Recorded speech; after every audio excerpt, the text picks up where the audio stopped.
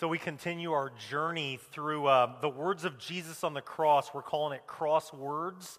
And the last 2 weeks, you've been blessed with 2 shorter sermons, and today you get a good old-fashioned long one, just in time for our junior high students that are with us. But we have looked at actually 4 of the cries of Jesus: the cry of pardon, the cry of compassion, the cry of anguish, and the cry of suffering. Today we're jumping ahead to chapter 7, and we're looking at a cry of submission. Father, into your hands I commit my spirit. Next week, on Easter Sunday, it's appropriate that we look at the cry of victory. It is finished, and then Adam's going to wrap up our series on April 3rd, looking at a cry of assurance. Today you'll be with me in paradise. Do we have any of these books left, KR, or are we all out? We've got 3 books left, so if you want your book, $3, and if you don't have $3, just grab a book.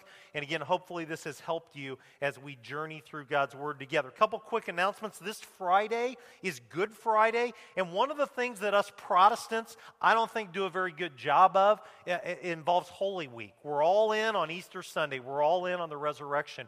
But I don't think we do a great job celebrating and remembering the events of Holy Week. And so one opportunity you have is Friday night at the Presbyterian Church, 7 p.m. Our friend Ernie Harvey will be preaching, and I hope that you'll come out and remember the death of Jesus with your fellow Christians throughout this community. Sunday is Easter Sunday, and that means there's going to be about twice as many people here as there are today.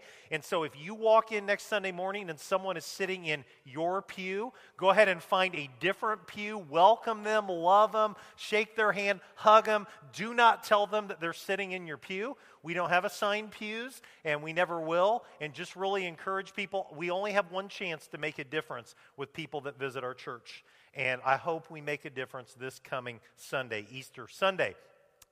Rotary is once again doing a fundraising chicken dinner, Nelson's Chicken Dinner. It's 3 weeks from this coming Wednesday. You may be wondering, why am I making a Rotary announcement? Because all of the money that's raised through this fundraiser is returned to local food pantries, including our food pantry here at FCC.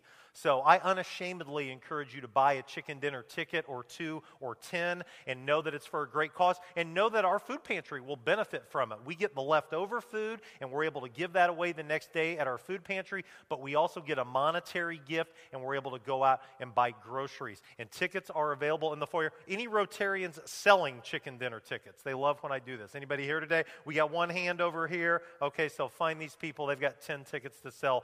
Help them out. Intentional Church Conference on April 23rd, and 5K to raise 5K on May 21. The cry of Jesus that we study today, according to Luke, were the final words of Jesus on the cross.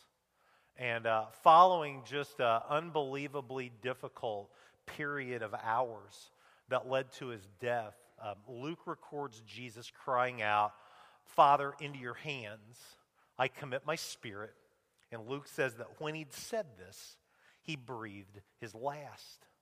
And so we've looked at words of pardon, and we've looked at words of agony, and we've looked at words of anguish. And today we consider this word submission. When I look at Luke 23:46, that screams of submission.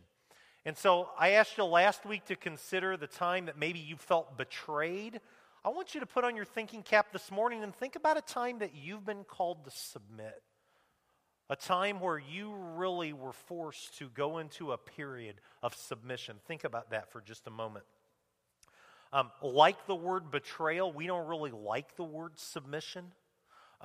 We don't really enjoy those times in our life that we've been called to submit. I reflected back to growing up in Jim Taylor's house in Champaign, Illinois, 6'7" Jim Taylor, and I probably can think of about 100 times that I learned lessons on submission. I reflect back to my teenage years and the speeches that I rehearsed and the words that I was going to share with passion and priority, and every single time submission ended up being the end result. I thought about every job or every ministry that I've ever had. And in every situation, in every context, I've been called one time or another to submit. to experience submission. And I would throw this in there, especially for the young folks out there. The times that I fought submission, not very often, but the times I fought submission were the toughest times of my life. The times that I just did not have a spirit of submission were difficult, difficult seasons. So take that for what it's worth. I've learned a lot about submission in my marriage. Now, you may be saying, aren't you a 1 Peter kind of guy? Aren't you a 1 Timothy kind of guy? Isn't the woman supposed to submit and you're running the show? And, I thought that might be the way for about a week when I was 22 years of age. But I realized pretty quickly that marriage really is mutual submission. It's submission first and foremost to God the Father, but it's a submission to one another. And so here's the point. Embracing submission is much easier said than done. It's easy to get up and talk submission. Man, it's a lot more difficult to really put it into practice. Thinking about submission, I'm reminded of my good friend Lynn Laughlin from Lincoln Christian University, and one of the stories that he tells of a time before I was even a student at Lincoln. They had a student that had come from the St. Louis area, and he was a rather rebellious student. It was during a time when people were avoiding the war, and so Bible college sounded really enticing. Go to war, go to Bible college. A lot of folks decided they're going to go to Bible college, but this particular student, the 6 months, 7 months that he was on the campus, he was just a rebel. And time again, he found himself in trouble, and Lincoln had a disciplinary committee, and it was comprised of administrators and professors, and he'd been before the disciplinary committee on multiple occasions, and finally they brought him in, and they said, we're done with you, the party's over, we're kicking you out of school. And he looked him in the eye and said, I'm glad you're kicking me out of school, because I'm tired of this place. I'm tired of following the rules. I'm tired of 7:30 a.m. classes. I'm tired of all that's being forced upon me. And he said, and I know what I'm doing next. And they looked at him and said, well, Pee-wee, what are you doing next? And he said, I'm going to join the Marines. True story. I'm guessing he learned a little something about submission. Well, what about Jesus and submission? Are there lessons that we can learn from Jesus when it comes to submission? When I think of Jesus, when we think of Jesus, we probably don't think of that word submission. We probably think of someone that's large and in charge and doing miracles and preaching sermons, and people are being drawn to him and they're like, wow, you're Jesus. But you look at the Gospels, you go to Matthew, Mark, Luke, and John, and there are repeated passages that describe Jesus' willingness to submit. Think about early on in his ministry. In Matthew chapter 3, Jesus submits to baptism. Comes up to John the Baptist and he says, time to baptize me. And John the Baptist is like, but you're Jesus. You should baptize me. I'm not baptizing you. And Jesus is like, no, let's get on with it. Let's get down in the river. I need to be baptized to fulfill all righteousness.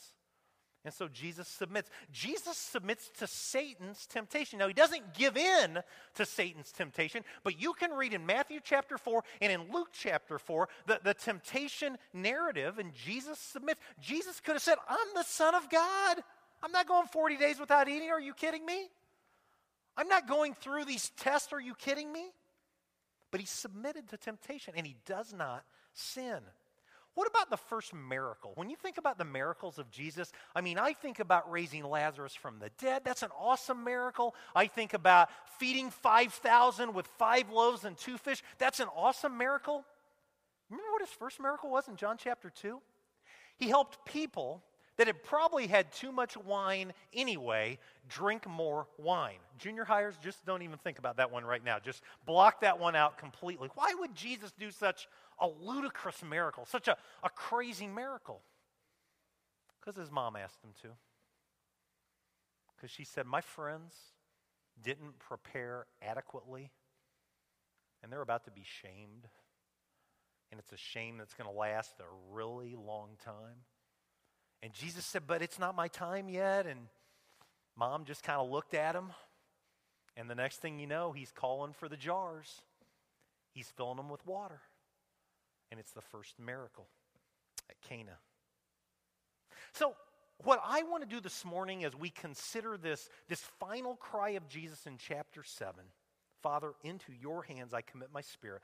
I want us to try to learn some Holy Week lessons related to submission. And there's two chapters that I really want to focus in on. I want you to grab your Bible, and if you don't have a Bible, I really want you to grab the Pew Bible. And I want you to turn to John chapter 13 and put your finger in it or put a piece of paper in it. And then I want you to flip back to Matthew chapter 26. John chapter 13 and Matthew chapter 26. And we're going to look at these in depth this morning. 3 lessons from the life of Jesus related to submission. And number 1 is this: see that Jesus submitted to the will of God throughout his entire ministry. We think of Jesus, fully God, fully man, Son of God, perfect in every way. We think of Jesus just kind of doing his own thing, and he had his own agenda, and he had his own plan. And if you think that, you would be wrong. You would have an incorrect understanding of why Jesus' earthly ministry took place. And John, in his gospel, I don't know if he does this on purpose. I think he does, but I can't really prove that he does. But he gives us some snapshots of what this looks like. In John chapter 4, verse 34, Jesus' teaching says, my food is to do the will of him who sent me and to finish his work. And so right there he said, that's my food. That's my nutrients. To do the will of God, to do the will of him who sent me and to finish his work. In Matthew chapter 5, verse 30, he says, I'm not here to please myself. That's not what I'm trying to do. I'm trying to please God the Father who sent me. And in John chapter 6, verse 38, he says, I have come down from heaven not to do my will, but to do the will of him who sent me. And so in John 4, John 5, and John 6, we see Jesus unashamedly saying, it's not about me. I'm the Son of God, but it's not about me. It's all about the will of my Father. So here's the question I have for you, and I want everyone to consider this question. I want you to consider this question if you've been a Christian your whole life. I want you to consider this question if you're a brand new baby Christian. I want you to consider this question if you're not even a Christian. Someone just drug you to church today. You're just here because you have to be here. I want you to consider this question. Where are you at with the will of God in your life? Could you look yourself in the mirror and say, I am living out God's will for my life? And there's a universal God's will for your life. Love God, love people, be salt, be light. But then I also believe there's a specific will of God for each and every life that's here today. And for some of you, maybe it's God's will that you become a follower of Jesus. If that's not where you're at, you need to think about it. I reflect back on my marriage, great day in my life. I reflect back to when Jordan was born and when Peyton was born. Man, great days in my life. The greatest day in my life is the day that I said, I believe Jesus is the Christ, the Son of the living God, and I accept him as my Lord and Savior. And I was baptized. Now, I'll be honest, I was 7. I don't remember a whole lot about it. I certainly didn't know a whole lot then. That's the greatest day of my life. And if you've never experienced it, if you've never experienced that joy, it could be that that's why you're here today. It could be that that's what brought you today, to be able to stand before a church, to be able to stand in my office, just you and me, and say, I believe Jesus is the Christ, the Son of the living God, and I want to accept him as my Lord and my Savior. Jesus submitted to the will of God through his entire ministry. Number 2, Jesus taught submission via servant leadership. It wasn't just enough for Jesus to say, I have submitted to the will of God. But throughout the whole time, the 3-year public ministry, he's trying to help Peter and James and John and the other disciples and all these other people that are following him as well. We don't even know most of their names, but he's trying to help them to understand that it's all about servant leadership. And I mean, I can't even really say that term, servant leadership, in 2016 without laughing out loud. Just look at our presidential election. Just look at any election. And this idea to serve, this idea of humility, man, you can't find that. And it's not appealing. It's not attractive. This whole large and in charge and I got a plan and I'm the man or I'm the woman, that's pretty attractive in our culture today. Jesus said, I think it's a little different. He taught submission via servant leadership. And nowhere is this better seen than an event that took place during Holy Week when Jesus washes the disciples' feet. So flip over to John chapter 13. I'm going to read this account for us. This is old hat for a lot of us. If we grew up in the church, it may be brand new for some of you. If you didn't grow up in the church, Jesus washes the disciples' feet. John 13, verse 1. It says, it was just before the Passover feast, and Jesus knew that the time had come for him to leave this world and go to the Father. Having loved his own who were in the world, he now showed them the full extent of his love. The evening meal was being served, and the devil had already prompted Judas Iscariot, son of Simon, to betray Jesus. Jesus knew that the Father had put all things under his power, and that he had come from God and was returning to God. So he got up from the meal, took off his outer clothing, wrapped a towel around his waist. After that, he poured water into a basin, and he began to wash his disciples' feet, drying them with the towel that was wrapped around him. Now, this is something we can't even really picture in our world today. But in the first century world, they didn't have like Bass dress shoes and, the curved toe and all of that. You were probably walking around barefoot or you're walking around in sandals. So you get all clean and, you've used your soap and your shampoo and you put your conditioner in and you're off to where you want to go and you're clean, except when you get to where you're supposed to go, your feet are really disgusting. It's not just that they smell, they're dirty. And so if you go to the house of someone fairly prominent, there's a servant there. And they're going to wash your feet for you. And then you're all clean, and then it's great. And so that's what Jesus is doing here. Jesus is getting ready to wash his disciples' feet. Verse 6, he comes to Simon Peter, who said to him, Lord, are you going to wash my feet? I think that's what I would probably say to Jesus. You're not washing my feet. I'm washing your feet. Verse 7, Jesus replied, you do not realize now what I'm doing. Later you'll understand. No, said Peter, you shall never wash my feet. Jesus answered, unless I wash you, you have no part with me. Peter ought to just let it go at this point, but he can't let it go because he's Peter. Then, Lord, Simon Peter replied, not just my feet, but my hands and my head as well. Jesus answered, a person who's had a bath needs only to wash his feet. His whole body is clean, and you are clean, though not every one of you, for he knew who was going to betray him, and that was why he said not everyone was clean. When he'd finished washing their feet, he put on his clothes and returned to his place. Do you understand what I've done for you? He asked them. You call me teacher and Lord, and rightly so, for that is what I am. Now that I, your Lord and teacher, have washed your feet, you also should wash one another's feet. I have set you an example that you should do as I have done for you. I tell you the truth, no servant is greater than his master, nor is a messenger greater than the one who sent him. Now that you know these things, you will be blessed if you do them. Jesus said, now that I've done this for you, get out there and wash one another's feet. So what's Jesus talking about? Is he talking about getting a nice Excel spreadsheet? Okay, Peter's going to wash Matthew's feet on Monday. And on Tuesday, John will wash. Is that what he's? I don't think that's what he's talking about. I think he's saying, get out there. There's a big old world out there. Wash their feet. Love them. Serve them. Encourage them. And he leaves them with this truth. And like they used to say on Seinfeld, it's gold, Jerry. This is gold here. No servant is greater than his master. No servant is greater than his master. What a great lesson from Jesus during Holy Week. Jesus washes the disciples' feet. Well, lesson number 3 that I want us to grab a hold of this morning is this. Jesus submitted to the plan of God during his most difficult hour. Last week we looked at 2 different sayings, but I tackled the betrayal. My God, why have you forsaken me? And reflecting on, I don't think I did a very good job helping us really understand the agony that Jesus experienced because he was living out the plan of God. See, God is so holy.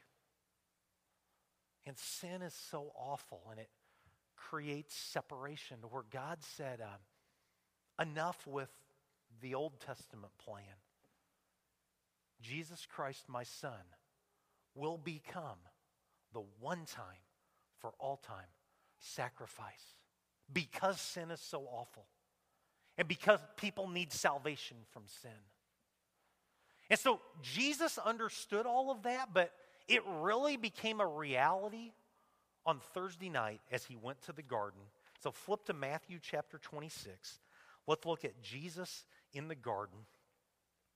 I'm going to begin reading with verse 36. It says, then Jesus went with his disciples to a place called Gethsemane.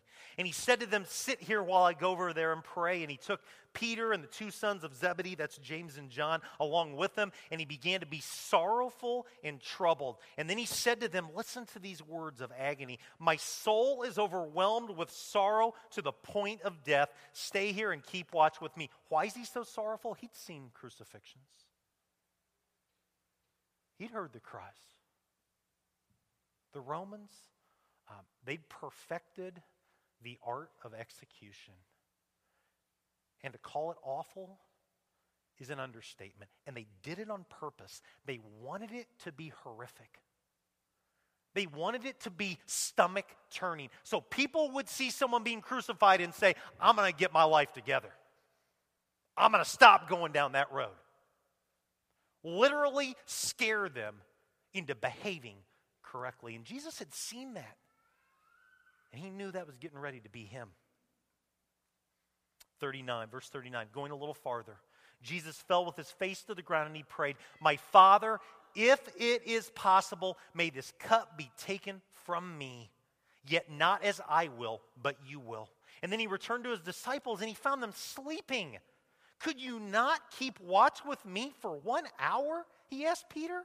Watch and pray so that you will not fall into temptation. The spirit is willing, but the body is weak. And he went away a second time and he prayed, my Father, if it's not possible for this cup to be taken away unless I drink it, may your will be done. Second time, God, is there any other way?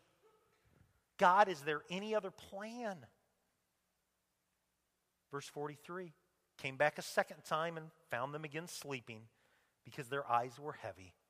So he left them and went away once more and prayed the third time, saying the same thing. Then he returned to the disciples and he said to them, are you still sleeping and resting? Look, the hour is near. The Son of Man is betrayed into the hands of sinners. Rise, let us go. Here comes my betrayer.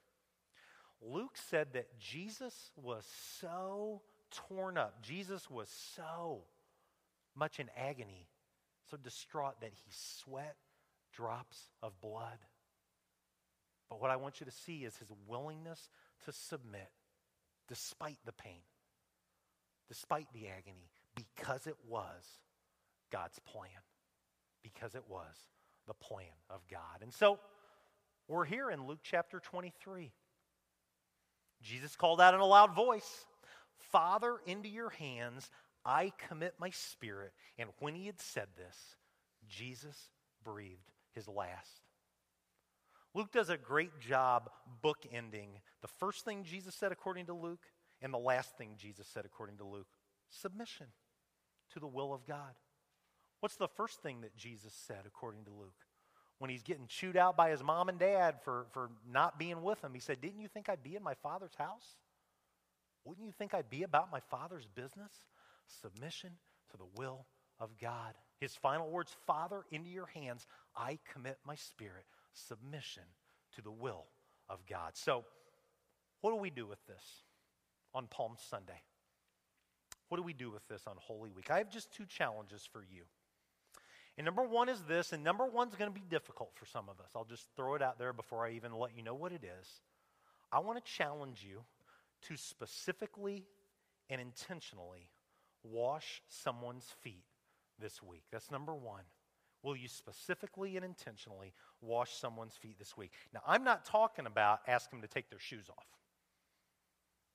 I'm not talking about get a water basin and a wash rag. That'd be easy, quite honestly. I'm asking you to think, is there a person that God has brought into your life that needs the love of Jesus? Is there a visit you need to make? Is there a sign of love that you need to make? Is there an encounter that needs to happen where you can say, I'm washing his feet? I'm washing her feet. I'm serving in the name of Jesus. And I realize way outside the comfort zone. A whole lot more than go to church for an hour, sing a couple songs, and beat the Methodists to the restaurant. I understand that. But will you specifically and intentionally wash someone's feet this week? Secondly, number 2, and this may be just as challenging, will you identify one area of your life where you have yet to submit to God's will? Is there a part of your life that you haven't given to him? Is there a part of your routine that he doesn't own? Is there something that has a hold of you that's holding you back? And if it is, whatever it is, do something about it. I could give you 15 possibilities. I'm not going to do that. I just want to ask you to seriously consider where your life matches up with God's will. And if there's a disconnect somewhere this Holy Week, do something about it. Bottom line, from the great C.S. Lewis, there are 2 kinds of people. Those who say to God, thy will be done, and those to whom God says, all right then, have it your way. Which one are you? Let's pray. God, thank you for today. Thank you for your son, Jesus. We say that every week, and we'll never grow tired of saying that because we are so thankful for Jesus Christ, your son. God, it's my prayer that this week we will look for opportunities to serve. We'll look for an opportunity to be Jesus with skin.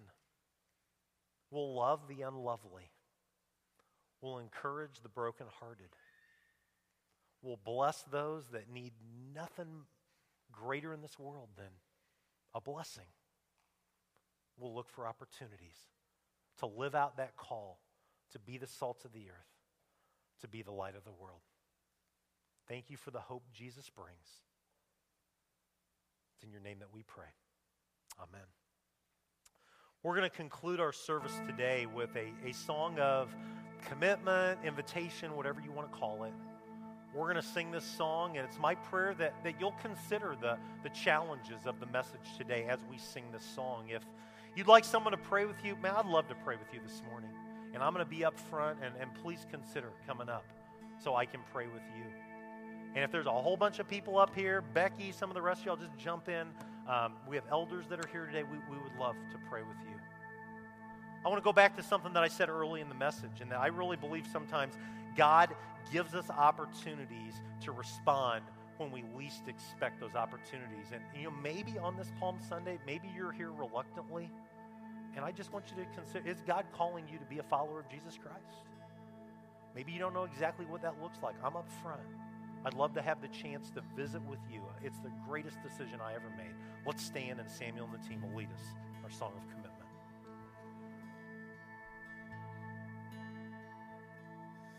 It will be my joy, say, it's your will, it's your way, and it will be my joy, say, it's your will, it's your way, and it will be my joy, say, it's your will, and it's your way, always. Let's sing that again all together now. 'Cause it will be my joy, say, that it's your will, and it's your way, and it will be my joy, say, that it's your will, and it's your way, and it will be my joy, say, that it's your will, it's your way, always.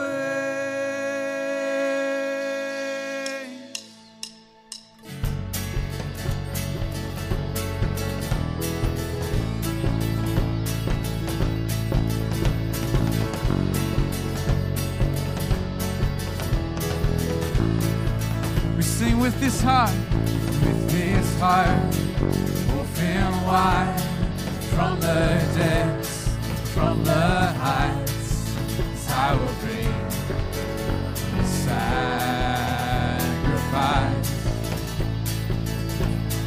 With these hands lifted high, hear my song, hear my cry.